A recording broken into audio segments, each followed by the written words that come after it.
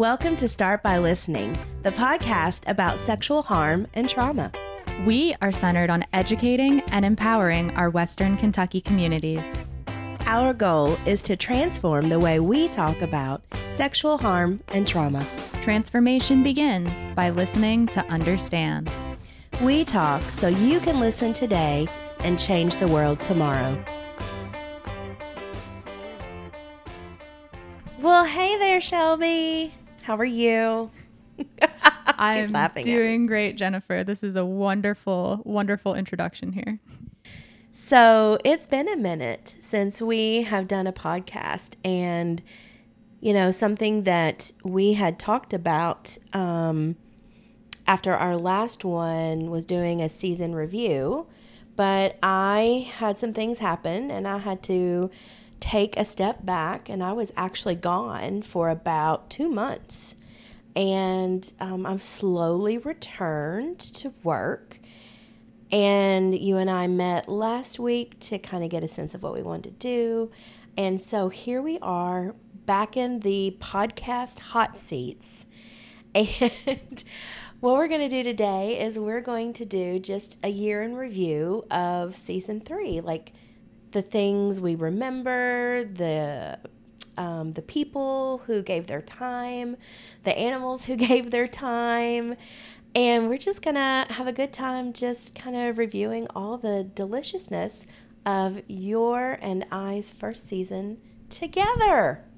I think it'll be good to go back and reflect on all of the amazing people who did take time out of their very busy lives to chat with us and just highlight some of the nuggets of knowledge they were able to share with us and the audience here. I love it.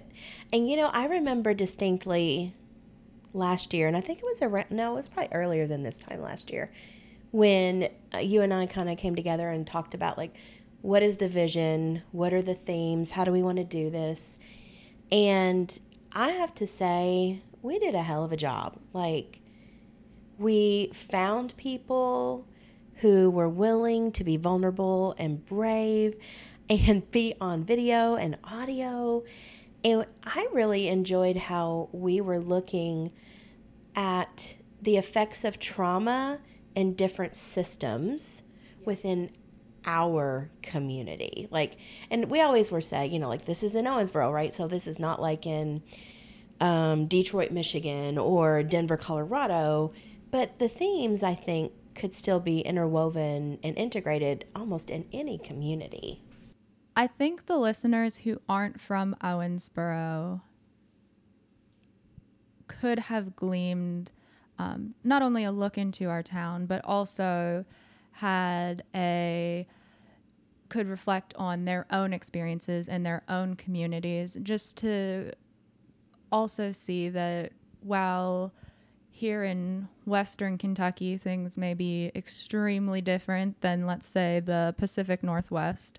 Traumas look the same, not exactly the same, but look similar across the country. And I know we talked about access to healthcare, access to affordable healthcare. We talked about the criminal justice system. We talked about how people interact within their faith-based communities. And while we were Owensboro specific, and I learned a lot not being from Owensboro, I did take a lot back to my own hometown, and I hope the audience was able to pull some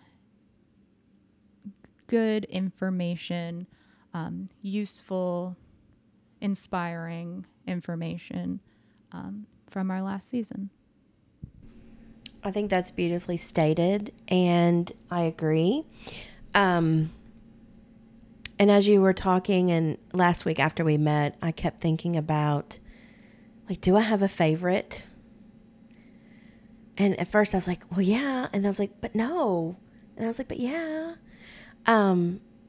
And I think I finally settled on, I enjoyed each one of them in the moment because we were in connection with other people, amazing people in our community who are doing beautiful things to help people in general, with the knowledge of we are all walking around as a survivor of trauma, whether that is a single event trauma, whether that is a medical illness, mental health illness, social justice illness issues, systemic issues, oppression, all of it.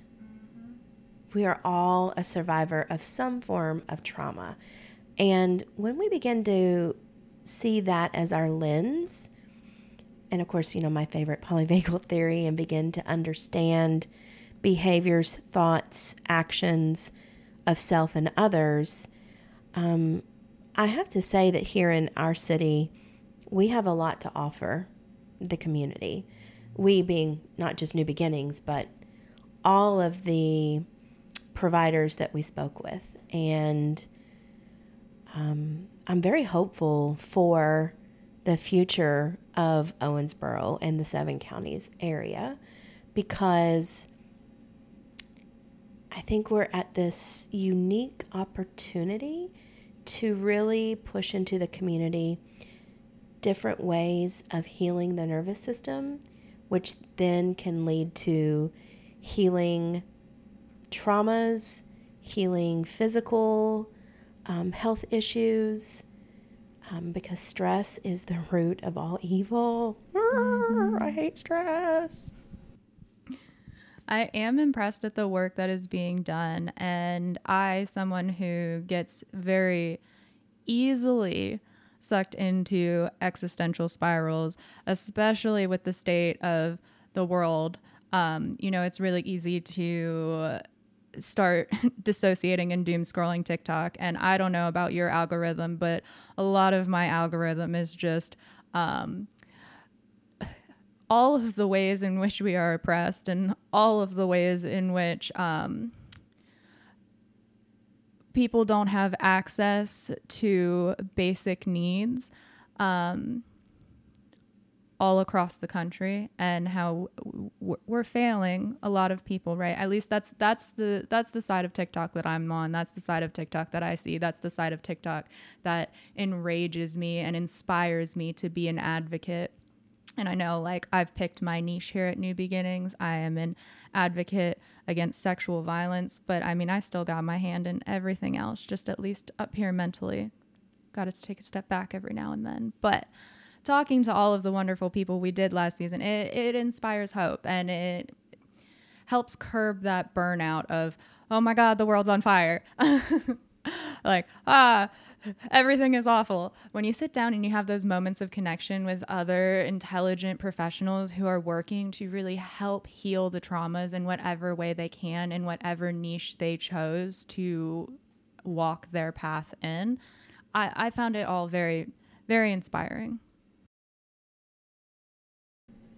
I'm sitting here I just want to say ditto. Ditto, because it's true. I think back when we were trying to figure out who to ask to be on the podcast, and we did, I think, the best job we could of looking at diversity, looking at the different isms, and how to incorporate so many different people, right, into the podcast. And I was so excited. I don't know if you remember this or not, but when I reached out to Rhonda Lynn Randolph via email, and I reached out to her, and when she said yes, I was giddy, like a schoolgirl who's got her Trapper Keeper ready for 3rd grade with the cat on it, and lunch packed, and new Jordache tennis shoes. That was back in the 80s. I was so excited because she didn't know me. She didn't know you. She didn't know us. But when we gave her the, basics of, here's our website, here's what we do, and she said yes without hesitation. I know. I was so incredibly happy because I was new to season 3 at that point, and we set off on this big adventure to network with people who had no idea who we are, and they gave us a chance. And the fact that Reverend Rhonda Lynn was like, yes, I will be on your podcast. It's like, oh my gosh, this is going to set season 3 up so great. Also, I started reading her resume and her background and everything about her. And I was like, yes, this woman is an advocate and has an amazing spirit and has done so much for the community. I was blown away that she was willing to take time to talk to us. What are the predominant types of traumas that you have witnessed within your faith community? Well, I can only speak from not just my church, but like the perspective of being a Black woman within the Baptist denomination in where I live. And I've lived just about, in the western part of Kentucky and the eastern part, meaning like the Louisville, Lexington area. So it would be like my perspective as a Black woman in the state of Kentucky. Okay. And what I find is that, especially with Black women and boys, it's a lot of trauma when it comes to the family dynamic, with the fathers not being present, which leaves a lot of our children unprotected. Because it forces parents and mostly moms to have to make really hard decisions. And oftentimes it leaves our children unprotected because you don't have that balance of that other that you can lean on. And that's not to say that, all Black men are not there for their families. That's not what I'm saying. I'm just looking at statistical information that shows that Black families are predominantly headed by Black women, and trauma in regard to being unprotected and the issues surrounding poverty are so prevalent within our community. And poverty comes with this whole nother dynamic, and it just compounds the issue, because if you go even further and you look at the amount of money that women make in comparison to men, and then you break that down to women of color, then more specifically Black women, when it comes to amount of money that they bring, especially in a community like Owensboro, it really hurts our community. And a lot of times people don't even realize how closely connected we all are, But I think in regard to your question, trauma from the issues surrounding poverty, from the issues surrounding single parents, and the family dynamic is what I have encountered as being one of the greatest barriers or issues that we face in regard to trauma. And then it was such a delight to meet her before we did the podcast, when we did the Zoom, because we tried to do that with most everyone, just so our nervous systems could connect and get an idea of, like, who is this person asking me and what do they want to talk about, And I remember meeting her for the first time, and she was at a conference. And I think one of the questions we asked her is, like, do you ever find time to rest? Because she's so busy, right? She's involved in her church that she is the pastor for. She's involved in different community organizations. And I think what I enjoyed most about speaking with her was her grace and her assertiveness. And there's just something about her energy and her presence that is very much commanding of respect.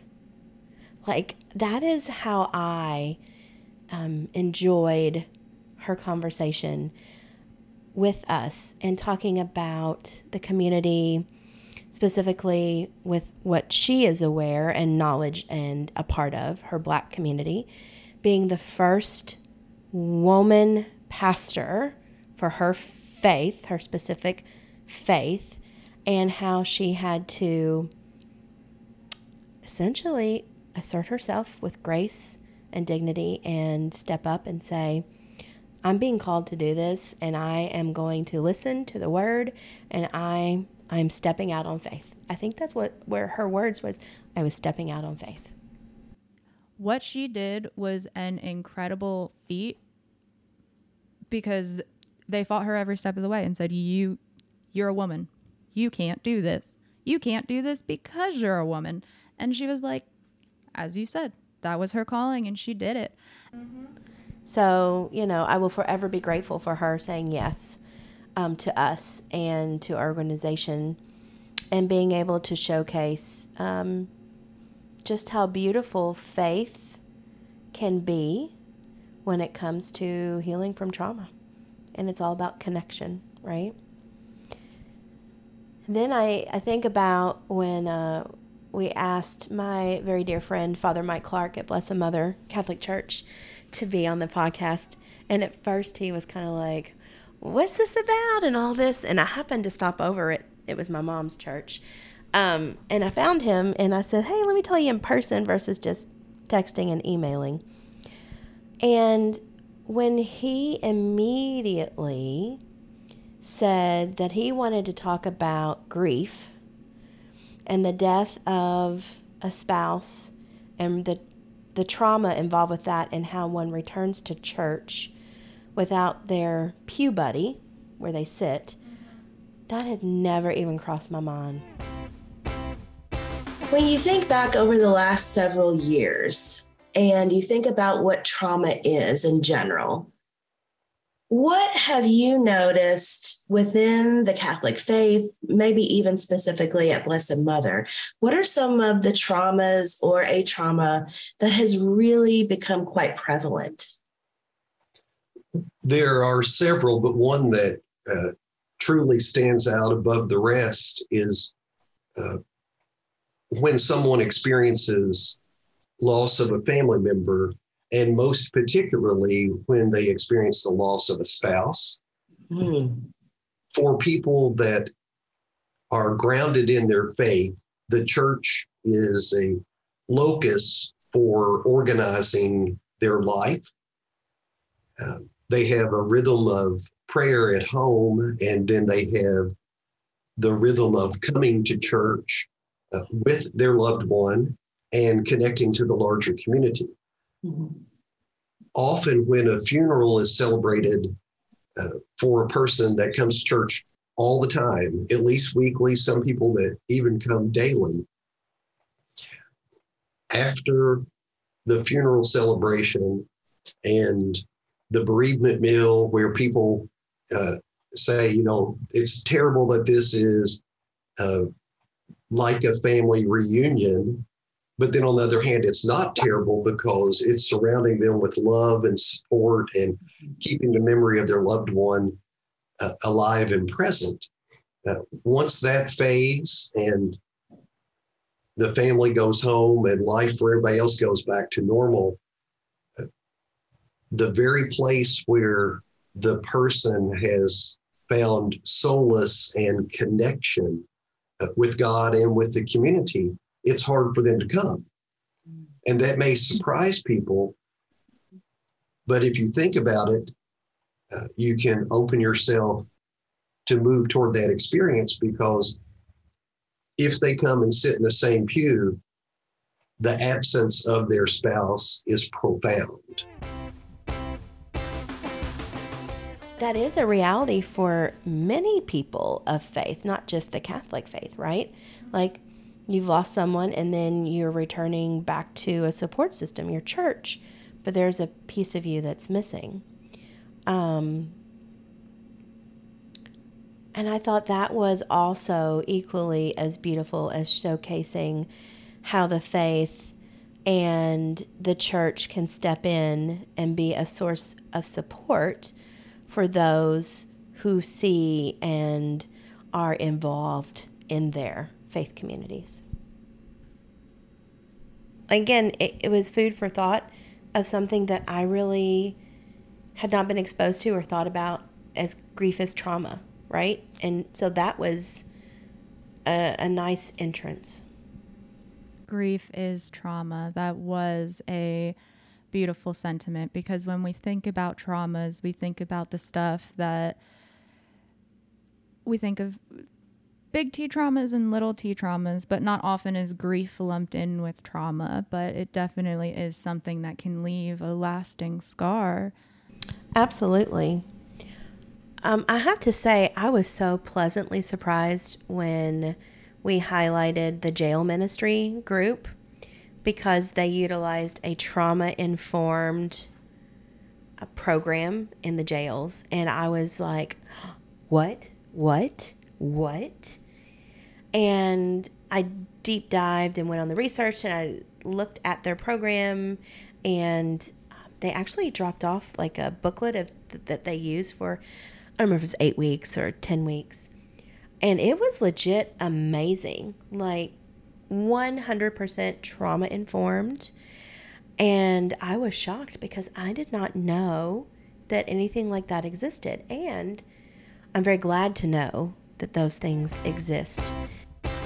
One of the things that I think is really neat about this program is, and when Joe was talking about, inmates being the ones that do that, you don't have to be any kind of pastoral staff. You don't even have to, Francis and I don't have theology degrees or anything.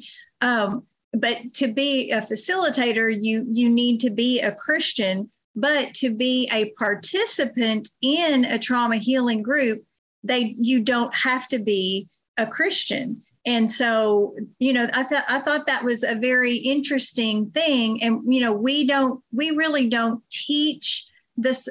We use the scriptures, and the people read, people in the groups will read scripture, and each individual just kind of applies it to themselves. And if they don't agree with it, that's fine. So it's not, it's a way, to introduce people to, scripture. I think one of the first lesson is, if they're suffering, what is that first one? If God loves us, why do we suffer? And, that's a question that a lot of people ask. And so, just the different scriptures and the activities and things like that speak to that. But even if that's not where the person's coming from, some of the activities that you do, like artwork or, learning how to do a breathing technique to relax, those kinds of things. And we don't really teach, we really more facilitate. And so there's a lot of small group activity, and the women just share with each other. And, a lot of times just having somebody that you trust listen to your story and extend comfort or something like that, and giving people a safe place to, share is I think one of the big powers of how the dynamics of these groups work. And one of the things that I like about it is the very first meeting, the women that are in the group determine their own set of rules. In prison and jail, you're not given much of a choice in anything. But in that room, they can say, we don't want this to go anywhere. We want to be respectful. We don't want to interrupt. And, it's important for them to set the pace and set the rules. That way they really feel engaged in it. They had infused within this program what I consider to be polyvagal theory, as far as sensations in the body, breathing, different mindfulness practices, right? All of the people we spoke with were so passionate about what they did and cared deeply about the traumas that those who are incarcerated have faced, and recognizing that just because you've committed a crime, most often drug offenses, doesn't mean you don't deserve compassion and healing from the trauma you experienced, which is likely a big contributor of what landed you in that situation in the first place. Exactly. So true, because we know that poverty, adverse childhood experiences, the traumas, all of that, that's the gateway to addiction. That's the gateway to all of the isms, right? It's so much. And I was genuinely impressed by their knowledge of trauma-informed practices and how they utilize those. And so I, for one, am glad that we have groups like that jail ministry here in our county, Davis County, and all around the world who utilize this program, because if I was ever in jail and I was looking for faith, I was looking for a higher power, I was looking for God, Jesus, whatever, I would hope to goodness it would be someone like them who would be sitting across from me, non-judgmental, not forcing anything upon me, but showing me side by side mindfulness practices, deep breathing, the 5 senses, grounding, and scriptures that also support all of these beautiful practices. Like, if I was in jail, that's who I'd want. So I was very glad about that. After we did the month of the faith-based communities, we quickly moved into the education system. And we were able to speak with people from 2 of our local colleges, Owensboro Community Technical College and Brescia University. And then we were able to speak with Owensboro Public Schools, Summer Bell, who heads up their mental health and counseling centers and programs. And, you know, it's interesting because the field of education is education, right? People are going to college to have degrees, to learn a trade, right? To launch into the world, have meaningful activity, get a paycheck, pay for rent and food and all this. And yet, those 2 colleges are very different in the individuals that attend, right? And I liked how the feeling with Brescia University and with Father Larry and his amazing crew that works there, they were really interested in wanting to focus on resiliency of students. Like, how can we incorporate resiliency in programming? How can we help students build resiliency, especially as we're still involved in COVID and coming off of this horrendous disconnection time? Like, that's what I really remember about that podcast. As I think about that question, what occurs to me is all of the things that people deal with in their personal lives that's maybe separate and distinct from their life or their work at Brescia, but that's a constant refrain in the background of their lives. Faculty, staff, students, everybody. And it just seems like maybe it's because of, pandemic is winding down and we're still recovering from that. Just seems like that has intensified over the last months or year of people just really struggling with stuff back home, and it doesn't necessarily get in the way with their work because our employees are all incredibly professional, but it's there. It does. And it needs to be addressed in some fashion. Yeah. That's what I would say is bubbling to the surface for me. To piggyback on what Larry said, I think that the pandemic caused a lot of these traumas or things that we deal with to really just come to the surface. And so now they're there, and now we're trying to figure out what ways to navigate them. And I think finally we're in a space where we're able to have those conversations. Before it was just kind of keep it to yourself. Yeah. And I say that only from my community, as in part of the Black community. It's very much looked down upon to get counseling, to seek help. And So now it's becoming more of a custom. It's more acceptable. It's still not as much, but in where I grew up, it's like you suck it up, move on. That's how we've always been, or pray it away. Yes. And so now we're having those conversations, and it's refreshing to know that you can have it, and it's not a stigma of you got to deal with it on your own. And when you start to have those conversations, you realize that a lot of people are going through the same things that you're going through, and you never even know it. Also, helping students in that time of their life that very likely can become traumatizing so easily when you are just leaving home for the first time, especially the classes that they were seeing at the time that we recorded that, just out of COVID, online schooling, going to a university. I know we talked about international students and how there's a decently sized international population there, which is wild to me. Owensboro seems like too small of a town for that, but I mean, hey, I learn more the longer I live here. But I did appreciate them touching on that, the fact that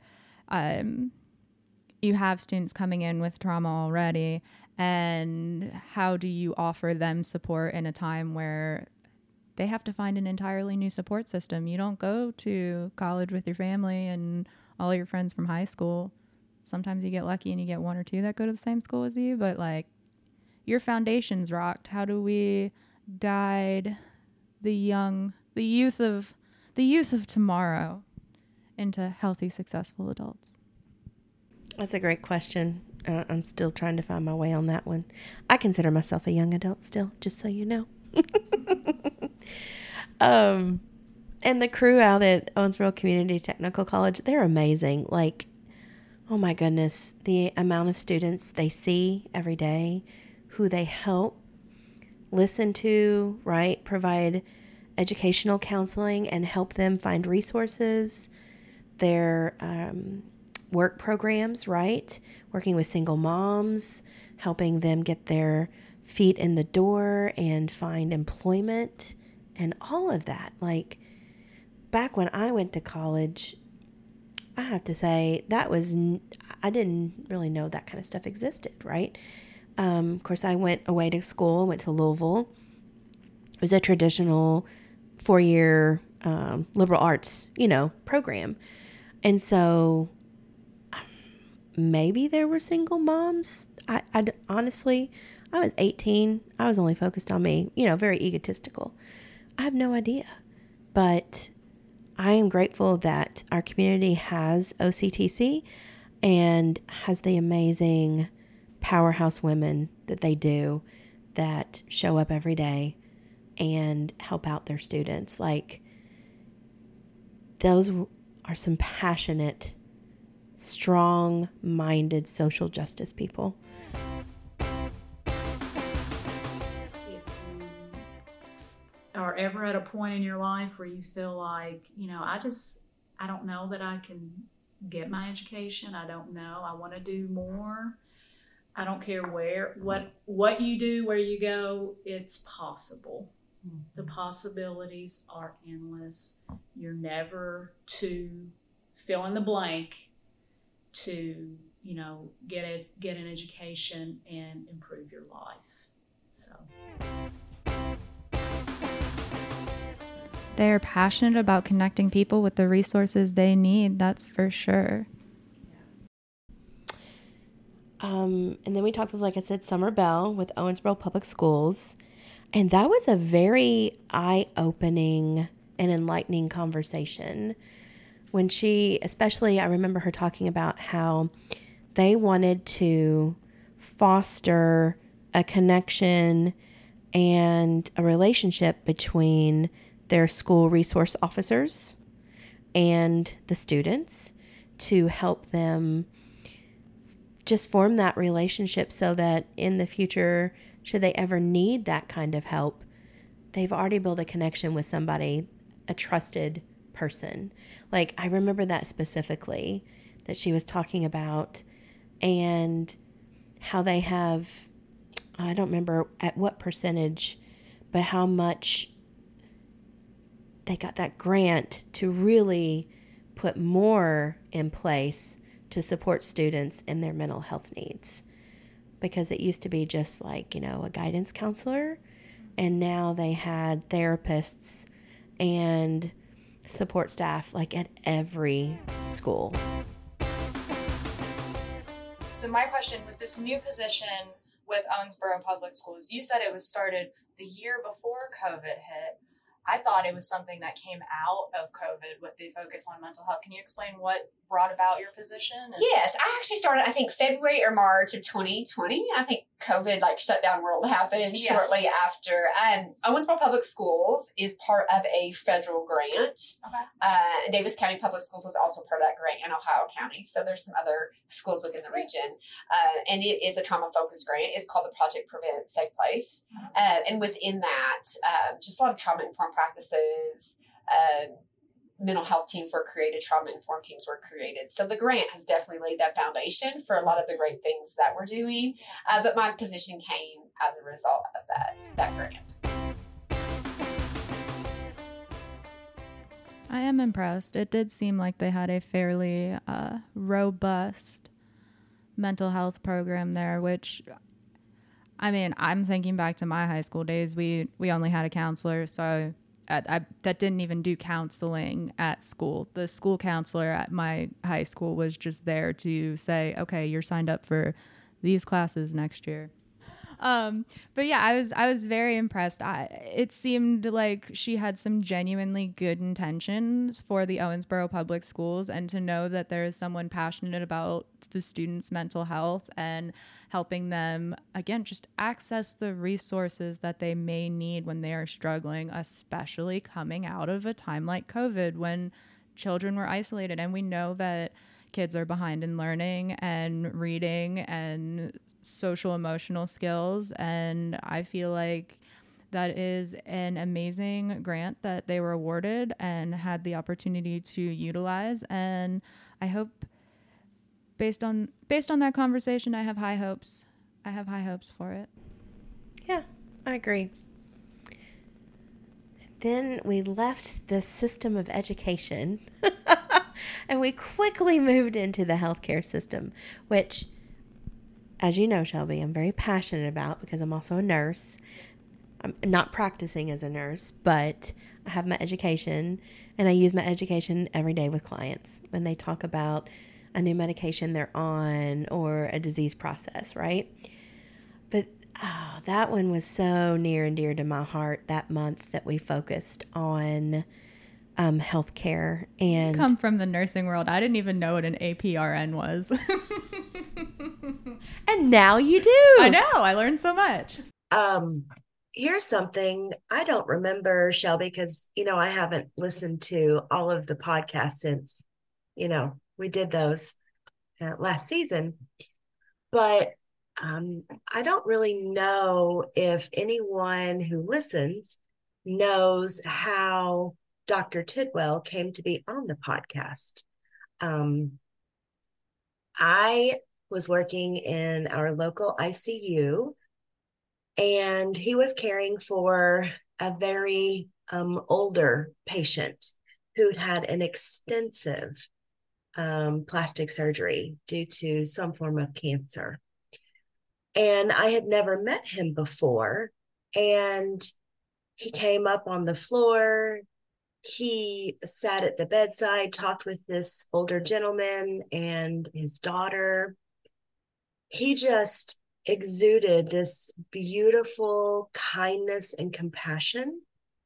And he didn't just check on this gentleman once a day. He came 2 to 3 times every day that this man was in the ICU.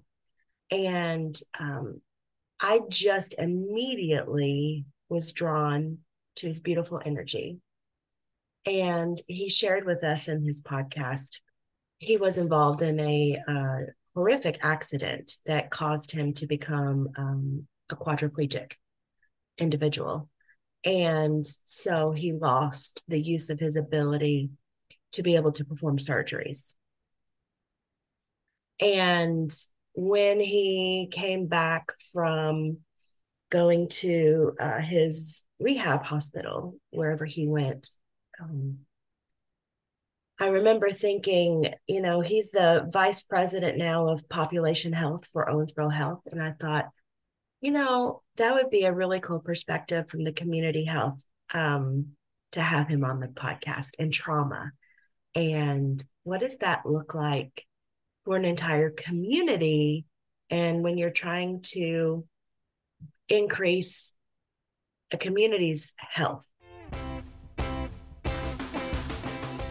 What is probably the most surprising thing that you have learned in this role regarding the mental health of the communities that we serve? Well, that's a loaded question because, as we all know, we had a great deal of mental health illness prior to the COVID-19 pandemic, and I think as any traumatic event might do, the pandemic really was influential in causing a lot of additional mental health issues, mental health needs. And while we recognized the need even prior to that event or pandemic, it just increased exponentially. And that's, I guess, not terribly surprising, but can almost seem overwhelming at times to recognize the need that we have to in our communities. And it's not just it's not just our community here in Owensboro, Kentucky, Davis County, but it's everywhere that we've looked at health needs assessments. Mental health is coming to the top of those assessments as maybe the greatest healthcare need that we have right now. It rivals, common things like substance abuse and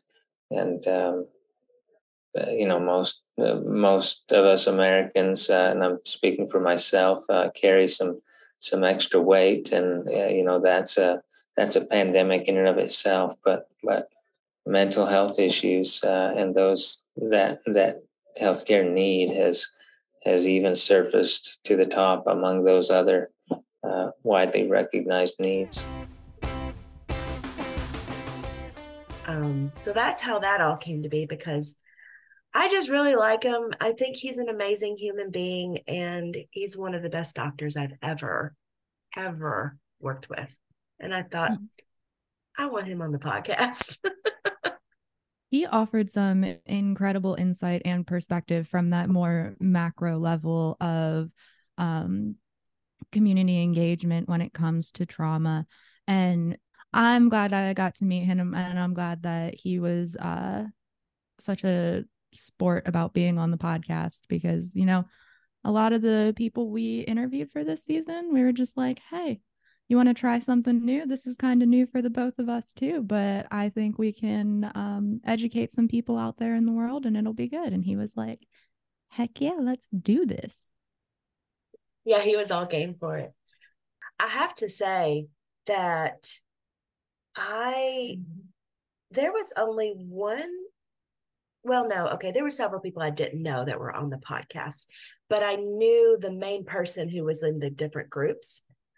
But our next guest that we had on, Chad Sanders, who's the nurse practitioner over at Primary Care. I know, right? We're both like, I wish people could see us. We're both like got these big smiles. We're like, we love Chad. I loved him. He was so spicy. He had some hot takes, and I was like, yes, get it. He was. I remember how he kept saying, oh, wait a minute, I'm getting too political. I can't say this. And we're like, no, you're fine. Say whatever, So I'm going to backtrack just a second here. My setting, working in a media care center, is not necessarily the traumas that maybe you guys are used to or some other people are used to. So immediate care center is an urgent care center. So we're seeing people, minor injuries, illnesses, stuff like that. We always end up, there's plenty, every day at least once I've bitten off more than I can chew. But trauma is subjective. That's what I figured out more than anything, is that what may be a trauma to you or me may not be to the next person. That it just, I've just found it to be so subjective with things. So we're maybe, traumas may be physical in nature. It may be abuse. It may be, even accidents and stuff like that. But to where people will have, the PTSD and stuff. But and of course you got your mental traumas, which you guys know way more about than I would ever know. And our setting is not one that really gets into those situations as much because we're not experts in that. We don't know that very well. We try to recognize that. And it's tough sometimes. It's tough to recognize the traumas that's being presented to you, and we're human too. We don't always pick up on that, and especially some days I'm better than I am others, smarter than I am on others, and I won't pick up things where I should. But so some of the things that we see, we do see those physical and mental traumas and stuff. But one of the things that I have seen in this community is, and I don't know if you consider this a trauma or not, but it's certainly a hardship, and it's a trauma on a family, whether they realize it or not. Because we have a lot of uninsured, underinsured people in this community that we see, and those are tough. They're tough to treat. Those people, I don't want to say it identifies them, but it really does affect whether they show up, whether they even come to you to seek care, whether they there's just so many factors as far as that goes. They feel, we get a lot to where they will feel inferior. I hate to say that's not the case. It really bothers me that somebody will not is not able to see a healthcare provider because they don't have insurance or what have you, or anything like that. So not to get in, certainly. So if I think I had mentioned this before. If I start getting political, please stop me, because that is not what I'm here to do. Yeah. And I know it steps on anybody's toes whenever we say that, and this is merely a subjective opinion, but I feel like that healthcare shouldn't be it shouldn't be something that is that only the more money has. It should be an individual. It should be a right that we have. It should be something that we all are just, as a human, entitled to. What a delight. Just a breath of fresh air. It's fun how even though we met him briefly before we actually had him on the podcast, just to see if we vibed, if he was actually interested in what we were doing, because, I think that initial meeting is very important just to feel out what's going on. But that was a very short meeting. And then when he came to actually record the podcast and we were all sitting in your office, I feel like the energy was just brilliant. It was flowing, the conversation. There was no stale second while we were all talking. Not at all. And he is an excellent nurse practitioner in our community. And I stand by what I said on the show, that if I ever need to go to a convenient care, like after hours when my doctor is not available, I'm totally going there, and I'm going to say, is Chad here? And if he is, that's who I'm seeing. And again, talk about someone with compassion. I mean, he really, truly cares about his patients and individuals and what they're going through. So we went from the macro level, the community trauma in the health world, to the very one-on-one, seeing people on the ground, really working with people as they come in and helping them in the moment. Oh, yeah.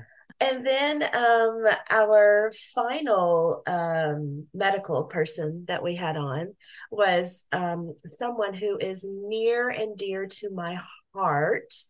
I love her so much. And that is the most amazing and phenomenal Terry Congleton. And she is co-owner of Carrico Congleton Family Practice. And I went to high school with Terry. I was really good friends with her older brother, Dr. Matt Carrico. He's a physician here in Owensboro. He's at Bluegrass Medical. And Terry is she's good peeps. And she is solid in her clinical skills. She takes care of my personal health. She takes care of my dad's health. She takes care of my brother's health. So, I was like, the whole family is going to go there. So it's definitely someone you trust. Mistrust for healthcare, it was definitely there before the pandemic, but between, misinformation. Oh, yeah. And then also, in healthcare, the last few things have changed. We give you our best information at the time. There's the key. What, at the time? Yes, because our body of knowledge changes. Yes. 200 years ago, if you had a problem, we sent you to the barber and he bled you. And we don't do that anymore because we learned it's probably not a good idea. And it's not sanitary either. Lots of stuff there. This was a time in life, or has been, and still is a time in life, where we see our body of knowledge just rapidly changing and unfolding. And so what I told you at the beginning of the pandemic and what I tell you now isn't necessarily the same, or what I prescribed to you at the beginning is not necessarily what I prescribe to you now. But I feel like so my personal angle on how I take care of people is, I don't make your decisions for you. It's not a paternalistic relationship. We're partners. I'm going to give you the information. We're going to make a decision together. We're going to make goals together. Your goal might not be the same thing because you have different lives. You have different, limitations and different, strengths. So when I have done that, normally it's been a friendly conversation because I'm a relatively friendly person most of the time. But sometimes it has become, I don't like adversarial conversations with particularly in healthcare because it gets us nowhere. But I've had to put up signs in my office that says, I love you. I want the best for you, but I will not argue. I will present the information and we'll make a decision together. Terry is a beautiful spirit, a beautiful soul, and she takes her time with her patients. She's thorough. She took her time with her words during the entire podcast. She had a very warm presence and was very articulate with what she wanted to say and really took her time. That was the COVID episode. And I remember we were discussing some things that I hadn't thought about in a really long time that I kind of blacked out in my head. And I vividly remember my nervous system just kind of shutting down during that episode because I was like, ooh, I didn't think some of these things affected me the way that they did. And then it was really coming up and I was like, the power of conversation and how it can make you truly feel things throughout your entire body. So just more things that I've been noticing as I've been growing and we've been doing the podcast and meeting new people and learning from everyone's different perspectives. It's like, wow, the power of conversation and connection can really shift thought patterns and help you reflect on things that may not have seemed so intense in the moment, but really have that power in the back of your mind. Absolutely. Very beautifully said. Yeah. Again, I loved all of our episodes. I just did. But like I said, Terry is just near and dear to my heart. And she's just done so many above and beyond things for my family. Our next episode was extremely spicy. I think it was the spiciest for our season 3. And we got to have fun because we were with some amazing women who we love dearly. Three of our therapists here at New Beginnings, Tara, Becky, and Crystal. And the title of that episode, I believe, was Raising Juvenile Sex Offenders. Do I have that right? Or yeah. I'm looking at Spotify right now and it says Raising Sex Offenders in America Today. Oh, yeah. But, same gist. And, we got some interesting feedback from that episode. And it touched some nerves. And I think it was good because we have to begin to have this reality, right? This awareness. Mm-hmm. Where do sex offenders come from? They don't just pop out of the clouds, right? But back when we were working with these juveniles, I couldn't have even imagined that even the title Raising Sex Offenders, it means a whole new meaning in this time, this era and this time of kids being unsupervised, of watching shows that are not appropriate, watching pornography, thinking that certain things that they do watch is what love and sex look like. I could just go on and on. And being groomed on the internet. Yeah. Oh, yeah. Being groomed on the internet. And all these things are being glamorized and normalized and, It grows. They are smarter than the police, than the FBI, than these sex offenders just keep changing online and changing their ways they say pictures and meet up. And yeah, it's scary. Just the thought in general about raising the sex offenders is if someone is exposed to content at a young period and they don't and haven't had any education and it is fostered and there's attention and there is sensations following, whether it's just viewing the porn or interacting with another kid, then we're just getting kid on kid sexual abuse. And then that kid's going to go and be experimental with another child and so on and so forth. We have a very big concerning issue on our hands that will not get better until things are restructured. Parents feel comfortable talking to their kids about bodies and monitoring and supervision. And I'm going to be very dismal and tell you that this is disheartening for me because a greater the population I feel like do not do that than actively do. Honestly, that episode opened up more questions than answers, and just really a frustrating, complex part of the human condition. And I might cut this part out, but I'm going to say it anyway. One of the sessions that I sat in while I was at the NOVA conference in New Orleans was by a group of two women who were discussing sex offenders as monsters and that myth, and how when we make out all sexual predators to be monsters, we're discounting the fact that most people who commit these offenses are just your everyday average folks. They're people in your family, they're people in your friend group, they're people that you work with.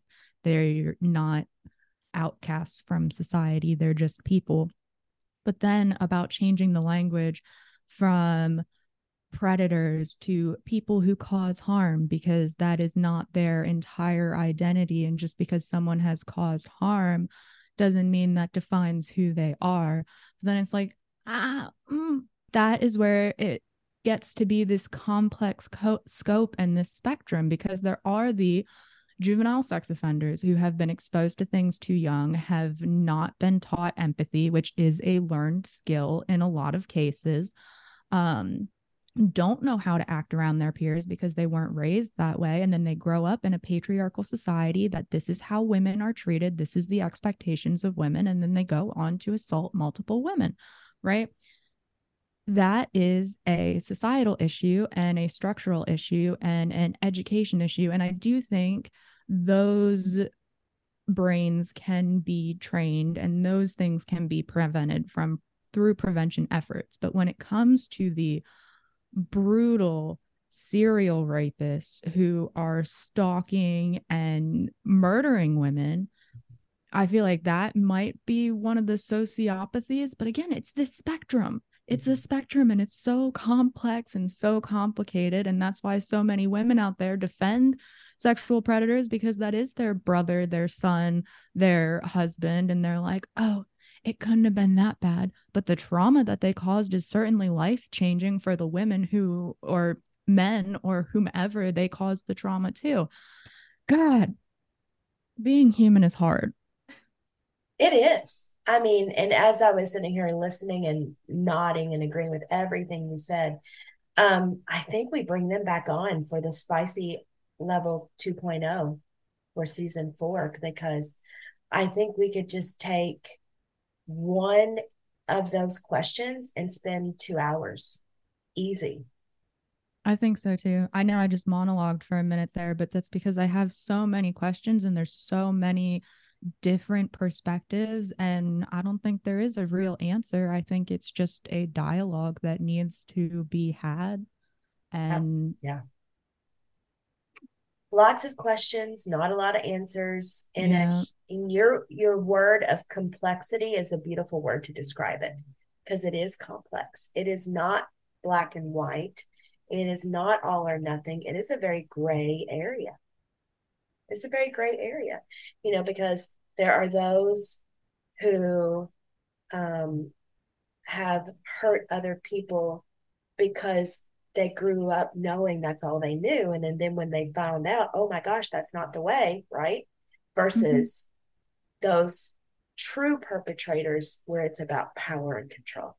To me, that's the clear, line. That's the boundary. Like, is it about power and control, or is it because I didn't know any better until I got educated and somebody came to school and talked about this,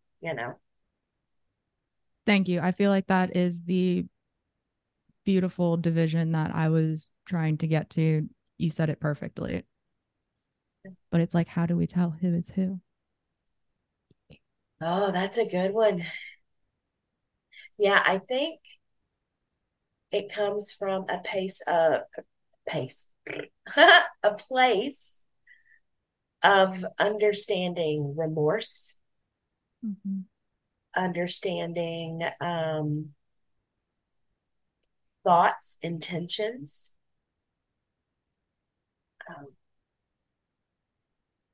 That's all I can say at this moment, because that's what's coming. Well, let's have them back on and have this discussion further, because I feel like it is perfect for a New Beginnings Sexual Assault Support Services podcast episode to be having these discussions, because we are here to help educate and start a dialogue. Yeah. And we left the medical month, that's what I'm calling it, medical month, and we light speeded, is that even a word, into the mental health, which, I love mental health, because that's what I do. Yeah, I feel like we had some good bridges between episodes, and like the Raising Sexual Offenders was a good bridge because we had our mental health providers on and into more talks of trauma from people in the other realms of mental health across our community. Oh, yeah. And so I think our first guest for that was Ken Castleton. It was Ken, yes. Yes, he's a local therapist here in our community. His business is Freedom Wellness Center. And he was talking a lot about my favorite topic, the nervous system. and his own journey as a therapist over the last, oh goodness, Ken, if you're listening, I don't remember. It's either 10 or 13 years, but a long time. And a beautiful example of his own transformation in the last year when we did the episode of meeting people right where they are. Is that what you would say step one is, or where? No? No? Okay. You remember those 3 words? Meet me here. Meet me here, yeah. Meet them there. Okay. The first step is in meeting people where they are. Because I would love, for instance, to just do breath work 24/7. I would love to. I would love for everyone on the planet to just start doing breath work. Mm-hmm. That's if I have a goal in my career, it's to convert all 8 billion people on the planet right now to start doing breath work. Okay, but I know that's not possible. 1, because that's ridiculous to think, but 2, because that's not where people are. The first step is in meeting people where they are. That's why people come to therapy, because they can have a trusted individual, a safe person who can meet them where they are, not try to get them to be somewhere else. Mm-hmm. What's a really common way that we try to get people to be somewhere else? They say that they feel some kind of way. Oh, you shouldn't feel that way. Mm-hmm. No, I'm telling you where I am. Meet me where I am. Don't tell me where I should be. I have genuinely thought about breath work very differently since we had that conversation. Since I started working here, I mean, breathing techniques are always something that help you regulate your heartbeat and your nervous system. And I need that, basically. But that conversation with him sparked a lot of internal self-reflection, and I have been more focused on breathing, mindful breathing since then. So I did appreciate his insight. I think we also talked about some cold plunging on the episode. We did not, no. Oh, we didn't? No, I was surprised because I knew you guys were doing your ice bath posse at that point, and I thought we were going to talk more about it, but we did not talk about cold plunging on that episode. And I didn't bring it up. I was waiting for you to, but I thought you didn't bring it up. So I was like, all right, I guess we're not talking about it. Well, that's maybe going to have to be another episode on cold plunging and how we can counteract trauma or negative stress with positive stress. Because he started a community group now. We had his first kickoff last weekend called Club 57. And it's called 57 because that's the temperature that the water needs to be for the benefits of cold exposure. It's like a monthly, I think he's going to do it monthly at his business of community cold plunging. Come together, we do breath work, we do movement, and then we plunge. So, but yeah, maybe we'll talk about Wim Hof method and cyclical hyperventilation, and as a way of moving some trauma out of the body. Sounds like a plan. I think that would definitely be a good episode. Let's write it into season 4. Yeah, I'm writing it down right now so I don't forget. Let's hope I don't lose my list like I did last time. Then I have to say, oh my goodness, our next guests were by far, I feel, in the history of this podcast, and probably the history forever of this podcast, the funniest, curious, most vocal guests we have ever had on. And that is our Banjo and Patsy. The 2 horses who are part of a herd of Misty and Rick Baker, owners of the Bridges program. And I loved Patsy and Banjo. Oh my gosh, me too. That episode was so much fun. I wish we could have gotten the entire thing on video, but our curious little mates knocked over our low budget iPhone. But I mean, hey, that's what you get when you're recording nonprofit. but it still turned out really, it was an amazing episode, even though the quality wasn't top notch, but I'm still happy with our guest. I think we had a solid content. Oh, hell yes, we did. I loved how we were talking about horses with their instinctual nature of being a prey animal. They have to be in the present moment at all times so that they're not like eaten or killed, right? And how when used therapeutically, a horse is like a mirror for people. And they are showing you in real time what is going on. Misty was talking about them being prey animals. Mm-hmm. And in the wild, they sync their heart rates. I don't care if it's one small herd of 10 horses or 50 or 100. They all sync their heart rates together.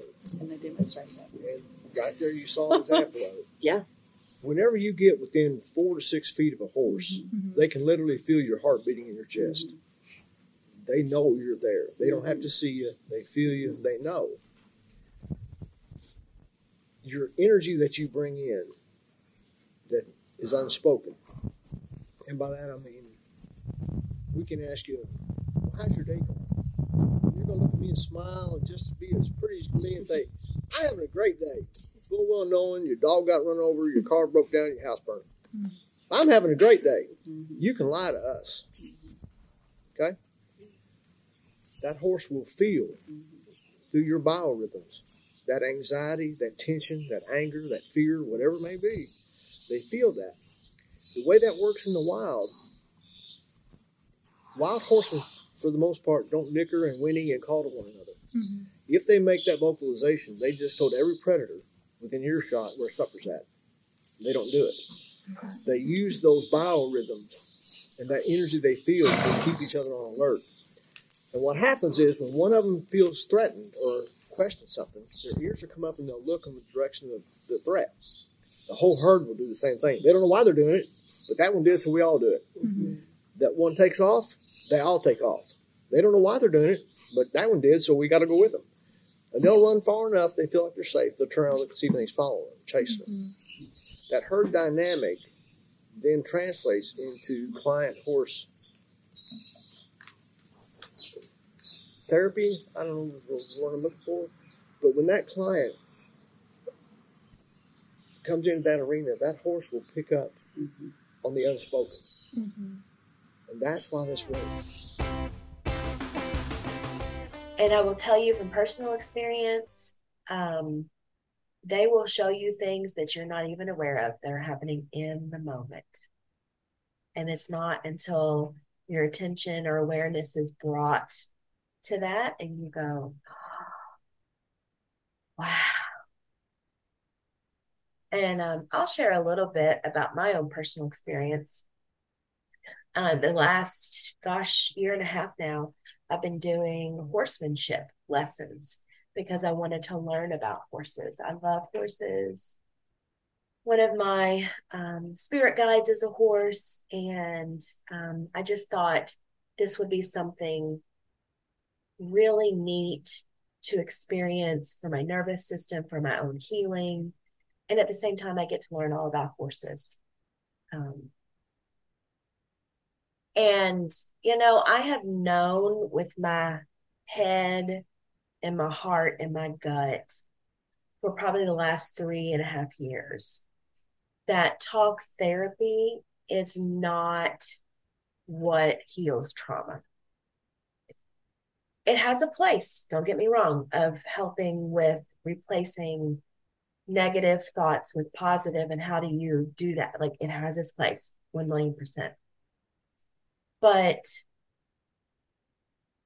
it really did not register with me until one day I was in the arena working with my horse, Cheyenne, and she is a beautiful creature.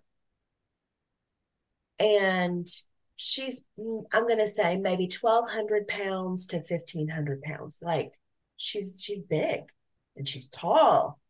And, standing next to a large animal can be scary sometimes. Mhm. And I will never forget, I was walking her, just walking her in the oval shape. And she would stop at certain points. And then I would get frustrated. I'm like, I don't want to stop. I want to walk. And I tried to pull this large animal to walk, right? And how did that go? Ooh, let me tell you how it went.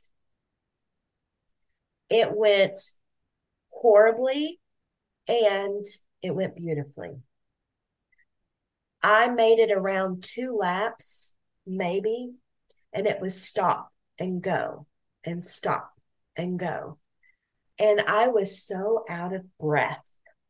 My chest was heaving. Sweat was pouring off of me. And I had to go sit down. And it hit me in that moment like, boom. Oh my gosh. How much energy do I give away by stopping and starting, stopping and starting? And trying to force things that aren't meant to be.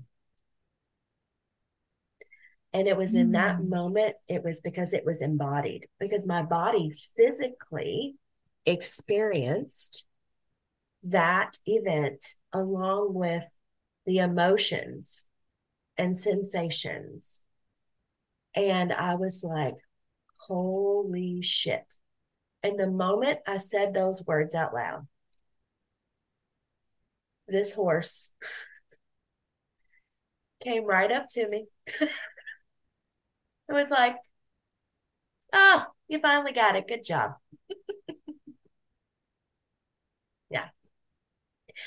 So much so that imprinted on so many levels that several of us in September next month are going to be getting trained through the Agala school or Agala method.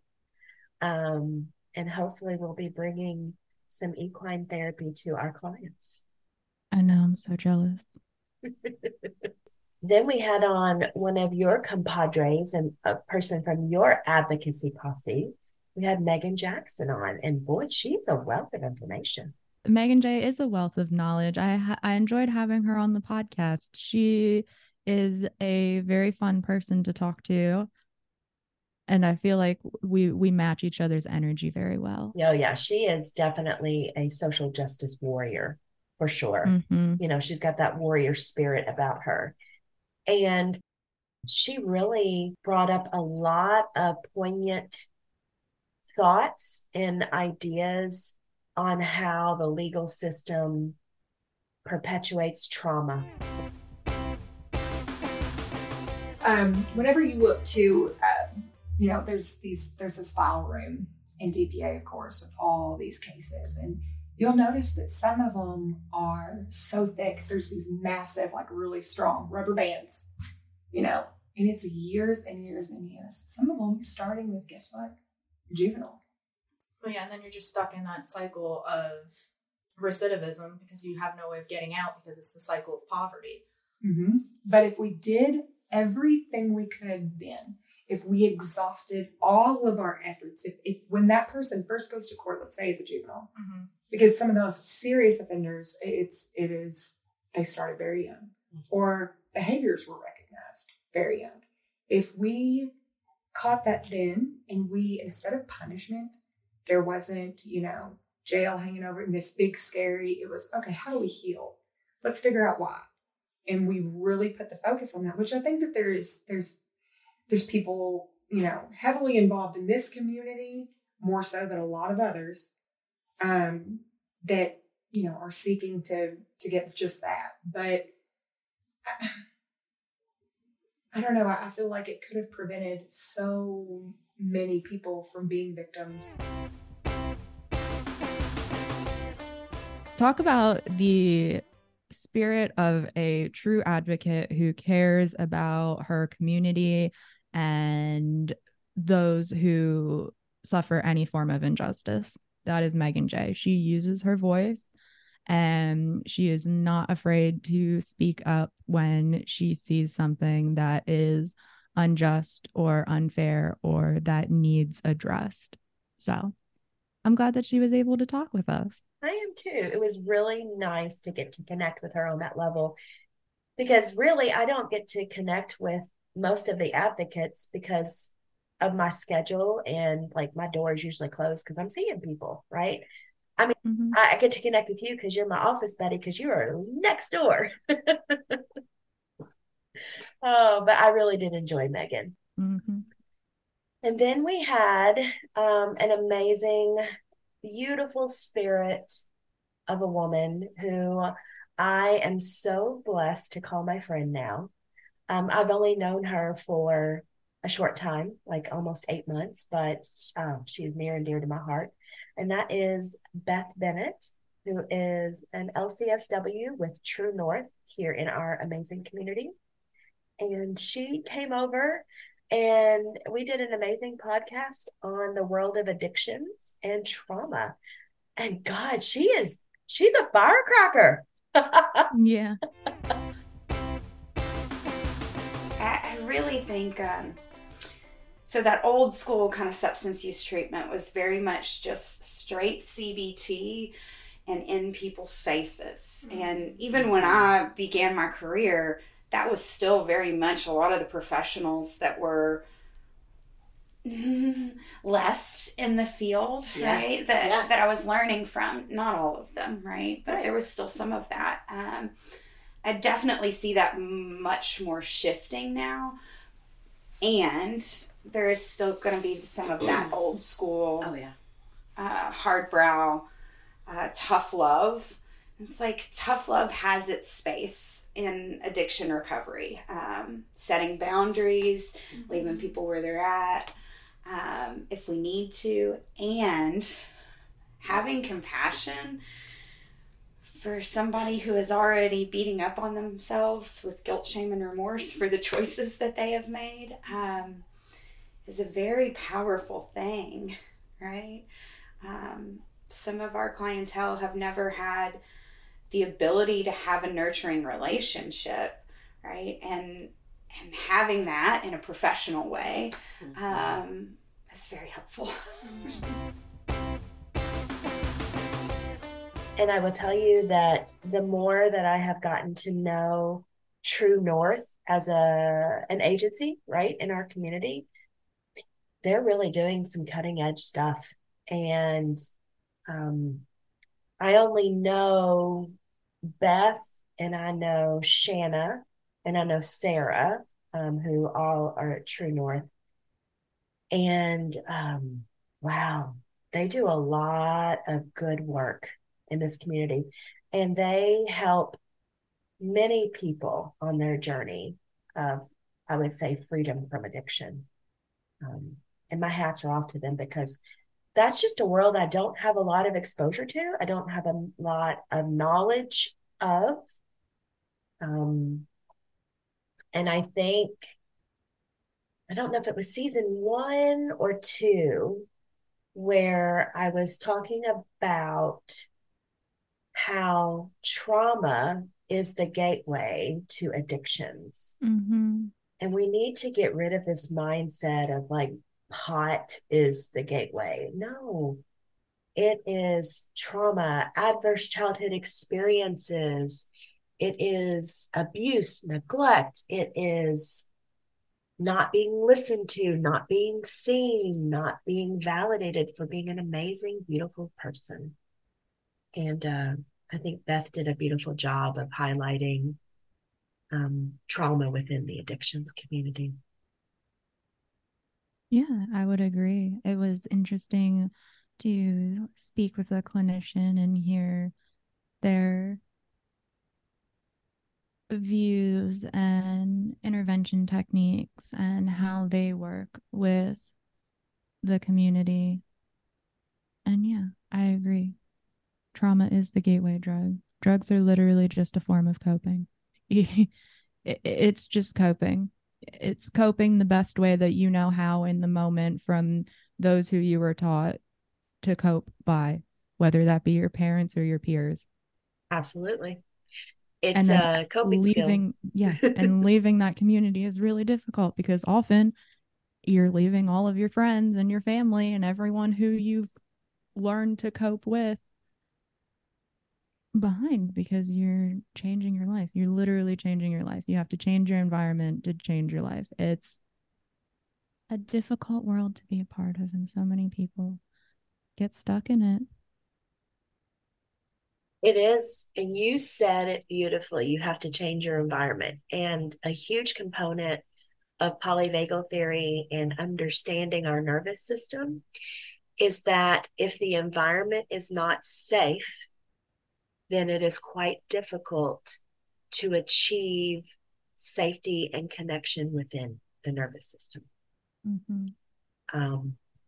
But yeah, beautiful. And then the final 2 episodes we had, I really enjoyed those. I enjoyed creating those with you by reading the survivor stories and excerpts and poetry. I did enjoy reading some of those. I mean, they were difficult to get through, but again, very powerful, especially to highlight Sexual Assault Awareness and Prevention Month. I'm just going to again highlight we're a little bit low budget here in our podcasting. I'm a perfectionist and Jennifer is very go with the flow. So that entire time I was like, every time I stutter, I need to restart. We need to keep.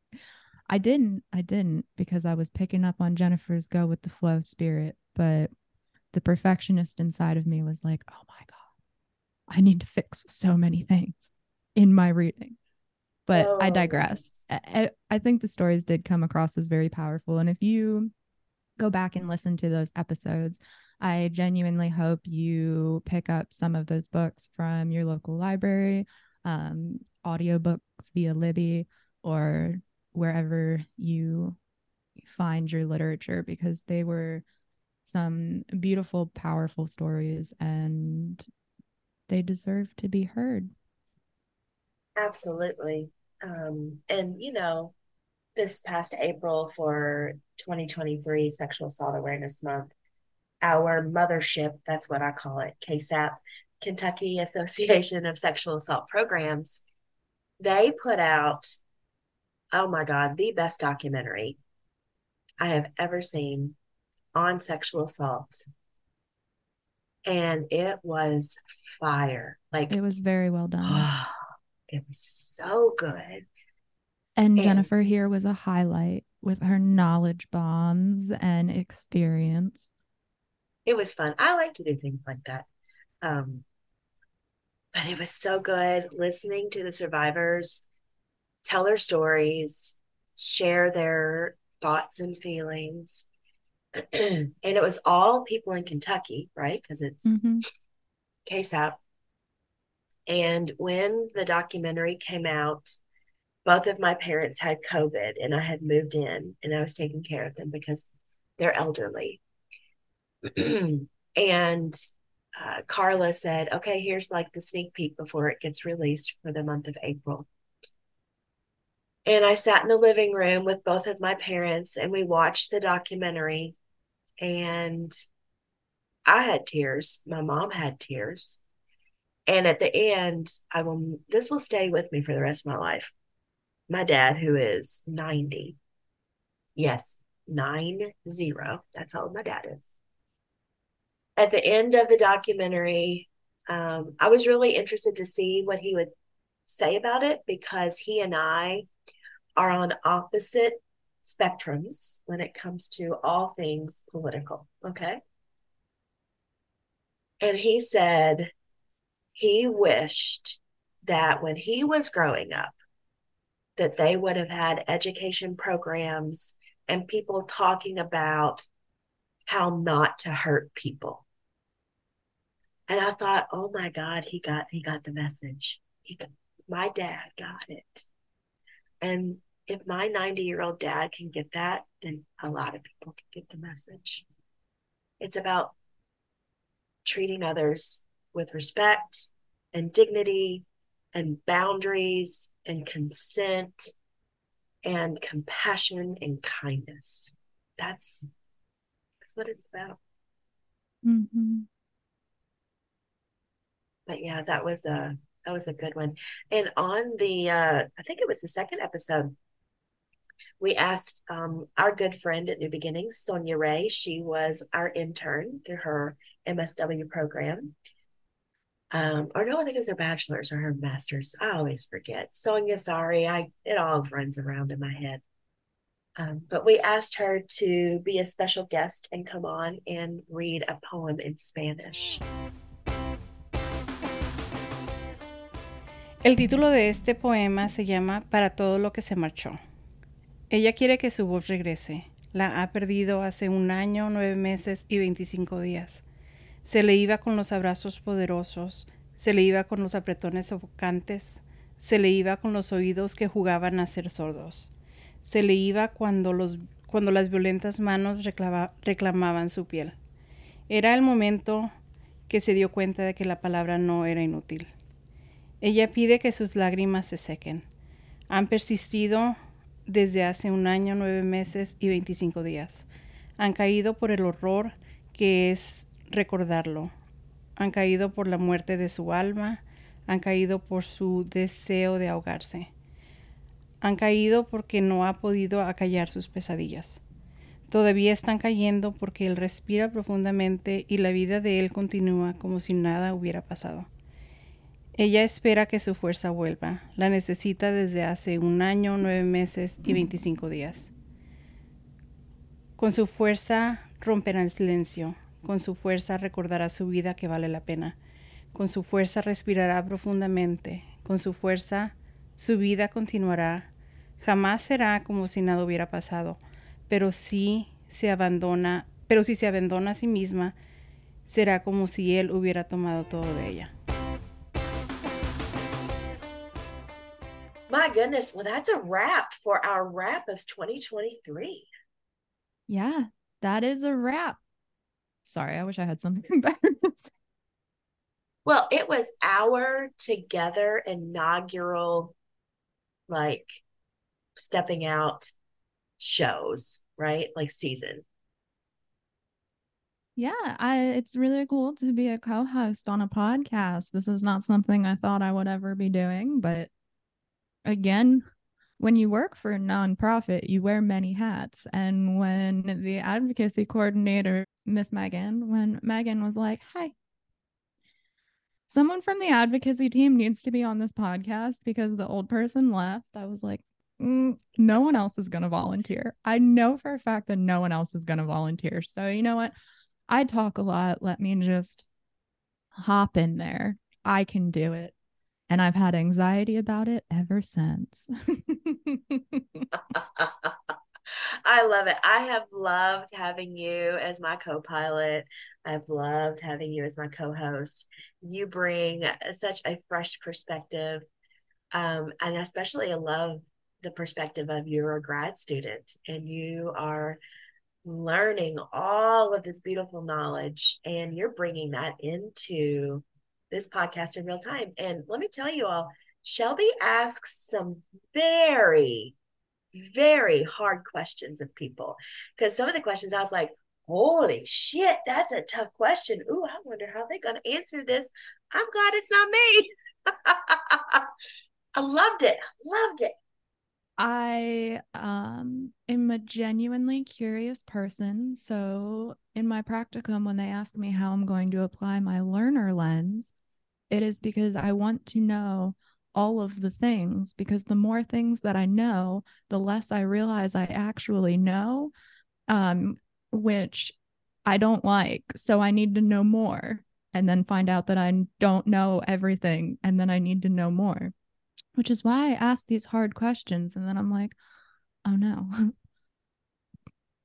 I hope I didn't make them terribly uncomfortable, but I really want to know the answer to this. So you know what? I'm just going to ask it anyway, because as long as it's not like straight up offensive, like just think about it. Just think about it. That's right. And like I tell my clients, you have every right to ask any question that you want, and I have every right whether I choose to answer it or not. Exactly. So, season 3 was amazing, and we're heading into season 4. And some of our listeners might find this funny. Some of them might go, oh, of course. Of course. But I had kind of written down some names for season 4, and I lost the piece of paper. So we don't really have a title for season 4 yet, y'all.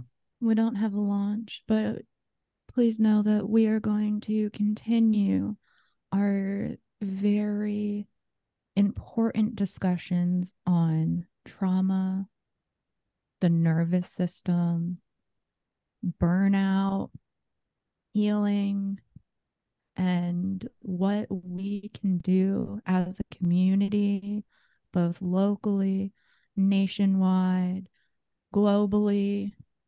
I don't know about globally, but what we can do as humans to work together and truly transform our individual lives and our communities as a whole. Very well stated. Thank you. And like you said, Shelby, we're going to ask all the listeners to stay tuned, stalk our Facebook page, because we'll be launching, teasers for whenever it's coming out, and it'll be on YouTube as well, those that say yes to being videoed. But I'm excited for season 4. Here we come, 2023, 2024. Yeah. Yeah. And remember, you can change the world tomorrow by listening today. I stole your line. Yeah, that's a wrap. Woo-hoo. See you guys next time. Well, we've made it to the end of our episode. We want to thank you for listening. We hope you'll take something you heard today and use it to change the world tomorrow. We wanted to thank our music producer, Seth Hedges, from Uriah Wild Media. His website is in the show description. Also, a big shout out to Rodney Newton, our technical advisor. See you next time. This project was supported by grant number VOCA 2020 Green River 26, awarded through the Kentucky Justice and Public Safety Cabinet by the U.S. Department of Justice. The opinions, findings, conclusions, and recommendations expressed in this program are those of the authors and do not necessarily reflect the views of the Kentucky Justice and Public Safety Cabinet or the U.S. Department of Justice. Thank you.